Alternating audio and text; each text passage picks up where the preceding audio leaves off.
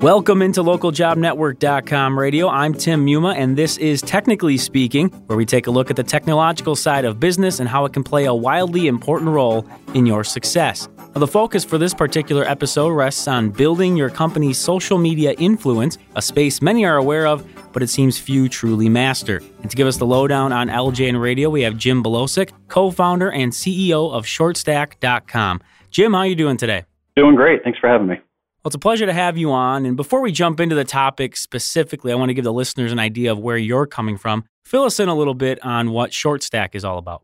ShortStack is a piece of software that you can use to create promotions, contests, collect information from customers, anywhere on the web. So whether that's a social media site such as Facebook or from mobile devices, or you want to embed something into your website quickly, that's what we do. It was built to kind of take the difficulty of all the coding and everything out of the equation and just let our customers focus on their goals, their campaigns.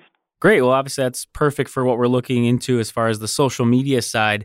I guess that's the first question. What does make social media so potentially valuable for businesses to make sure they're utilizing? Well, when compared to traditional media, right, you have a billboard going down the road and it says, hey, we have the best barbecue in Texas. Well, that's their opinion.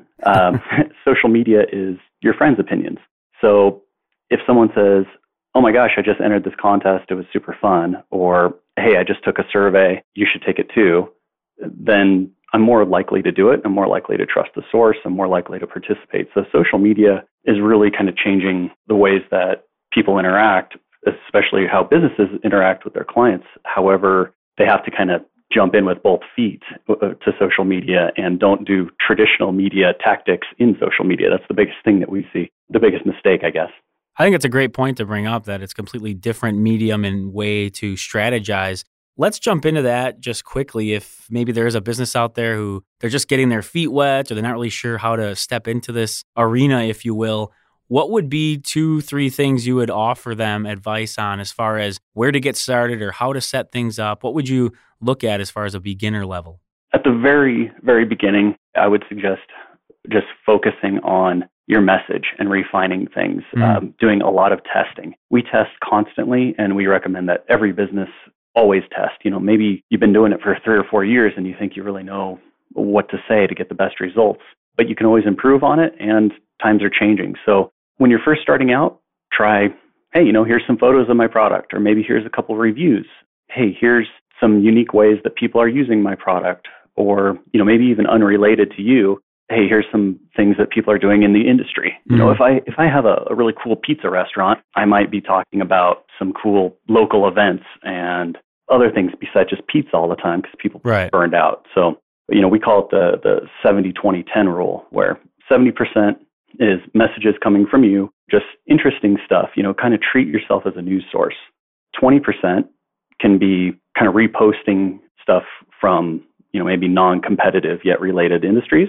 Hey, maybe you can't eat pizza all the time, but here's a really great brewery that we suggest. Okay. And then 10% can be promotional, like, hey, here's our special pizza of the week. Come check it out. But you don't want to do that too much, because people don't want to get hit in the face with advertising all the time.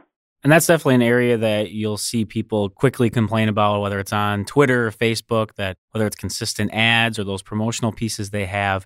Do you suggest that there's an engagement on these social media forums? Is it still strictly a kind of, we're a business and we're still going to put stuff out for you? Or do you want that interaction between the two areas? That's really what social media is all about, too. It's a two-way street. Mm-hmm. So the way to get the most value from social media is not just to shout, but it's also to listen. So if you can, like I said, if you're going to do testing and you're going to test some different messages, the messages that get a lot of response, you're going to want to do more of. And whether it's negative response or positive, if you say, hey, my new pizza of the week is ice cream and anchovies, and people say, hey, that's disgusting, then you're going to learn a lot from it, and you're not going to do it again. So that's highly valuable. Sometimes it's more valuable to learn what not to do than what to do. Focus on that engagement and then do something about it. A lot of people collect a bunch of data and then sit on it. Right. Social media kind of forces you to react very quickly. Of course, the 3 social media forums most people mention are Facebook, Twitter, and LinkedIn. Would you have a quick tip for utilizing each of those? Because I imagine it's got to be a little different if you're going to jump into each of those different types of social media formats? Definitely. The best use of Facebook, especially for somebody getting started, is to use Facebook as a distribution hub, I guess, where you can say, hey, here's this new blog post I wrote. Check it out. And you send that out to all your Facebook followers. Mm-hmm. It drives them back to your blog, where then, you can drive them to deeper into your website or wherever you need to be. So Facebook is a good awareness channel. Twitter, the best thing to do on Twitter is frequency. Okay. Especially if people are following a lot of different people on Twitter, it's easy to get lost in that feed. So with Twitter, you have to say your message often, but then your response time has to be extremely quick too. Right. When people talk to you on Twitter, their expectation is 30 seconds to, maybe 30-minute response time. If you're beyond that, they think that you're dead. Facebook, you have a little bit more time, Sure. Email, a little more time, and so on. And then for LinkedIn, the best thing I could say about LinkedIn, just from my personal experience in our company and whatever, LinkedIn is something that's easy to forget. So there's a lot of people who, especially if they're business to business or something like that, they're Mm-hmm. extremely active with LinkedIn. If you are not, just go in there and make sure that your profile is up to date, at least, once a month, put something new on there, a new status. It's crazy to me when we go back and we see LinkedIn profiles that haven't been updated in years, and it just makes the people look like they're not in touch. Some of the items you've been talking about here, I'm sure people can easily recognize how there'd be influence, but how would you describe the ability to build up this influence? Is it simply awareness within social media? Is it proving that you have an expertise? How exactly would you describe being able to build that influence? The best way is really to take what you know, what you're best at, and give some of it away. Give as much of it away as you can. If you're a lawyer, giving common answers to common legal problems would be great. People are always seeking that kind of stuff. You're not shooting yourself in the foot because it's stuff that people could have found anyway. You're trying to position yourself as an expert, so then they will pay you, your $500 an hour rate for legal guys nowadays. You want to focus on the product, I guess.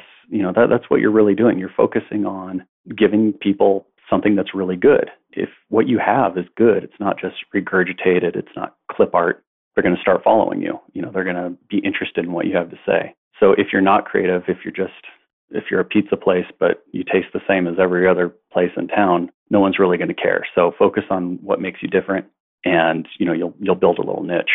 I also came across a blog by you actually talking about some tips for running social media campaigns. Can you explain what those are and why they're effective? When we first started out as our first version of our software in 2009, focused only on Facebook, and it was about getting Facebook likes. That was great. That was, extremely important back then, and it still is important today. However, we've seen that social media in general is becoming more fragmented.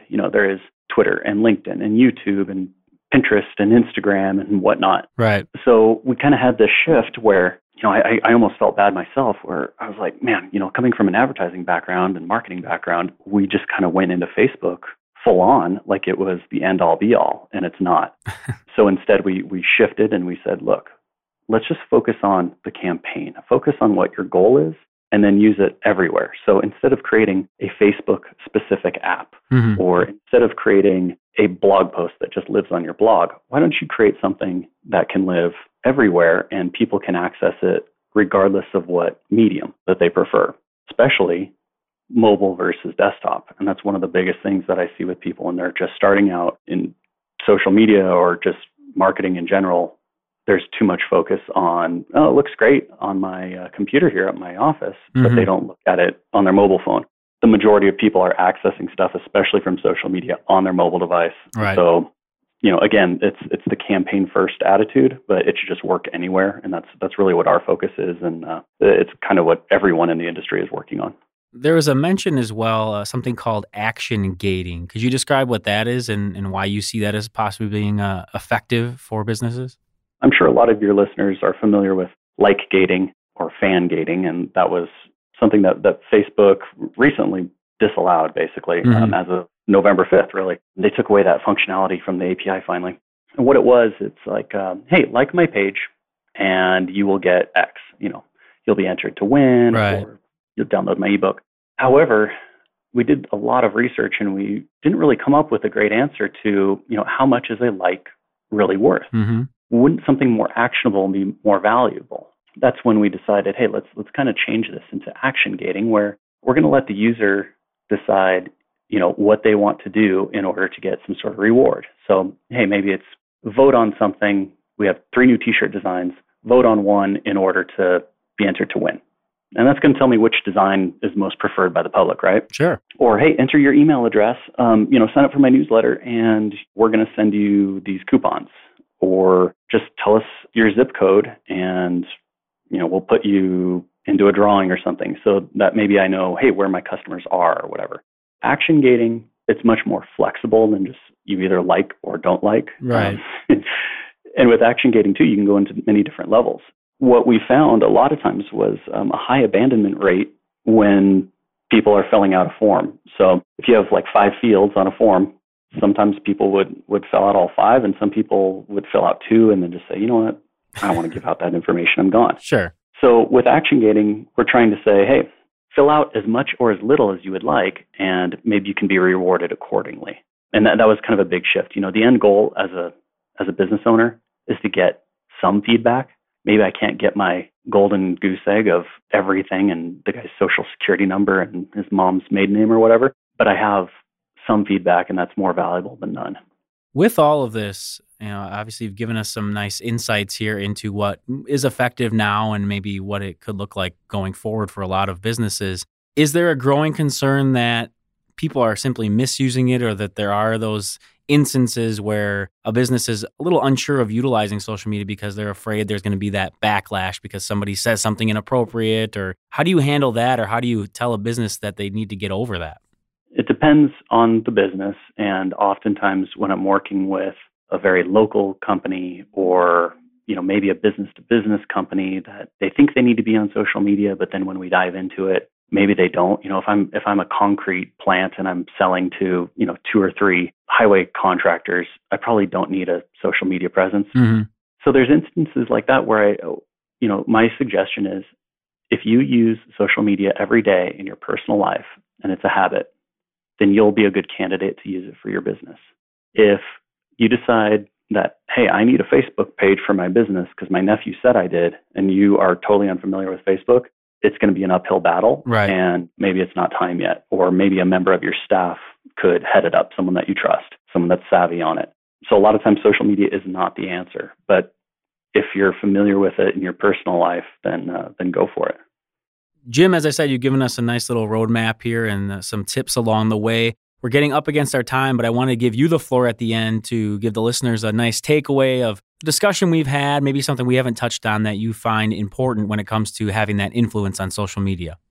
To have the most influence, really, you just have to focus on your product. If you have the best carpet cleaning place in the world and you have some kind of crazy chemical that can get out dog stains better than anybody else, then talk about it, and people will probably be interested in your services. But if your service isn't that great and you don't, show up on time and you don't do all these other things that people expect, social media is not going to help you. Focus on your product first. Talk about how proud you are of your product on social media, and people will be interested. And again, don't shout. Keep in mind, with Facebook especially, people are on there to see pictures of their friends, to see funny things, whatever. You have to take that shift with your business approach and say, all right, can I do something that's interesting or unique or funny or whatever? I don't want to be looking at pictures of my new niece or something and then get hit with a 50% off coupon for carpet cleaning, because it's just totally out of context. So keep that in mind. Again, if you use it in your personal life, take those same experiences and adapt it to your business. Well, that's a great point for us to leave off with here on Technically Speaking. Again, we've been speaking with Jim Belosic, co-founder and CEO of ShortStack.com. Jim, thanks again for coming on and sharing your expertise with us. Thanks for having me. And as always, if you're looking to get in touch with us, maybe you have a topic for a future show, you can send us an email to ljnradio@localjobnetwork.com. And speaking of social media, you can find us on Twitter @TheLJN. We'd love to hear from you there as well. For everyone here at LJN Radio, I'm your host, Tim Muma. We'll talk to you later.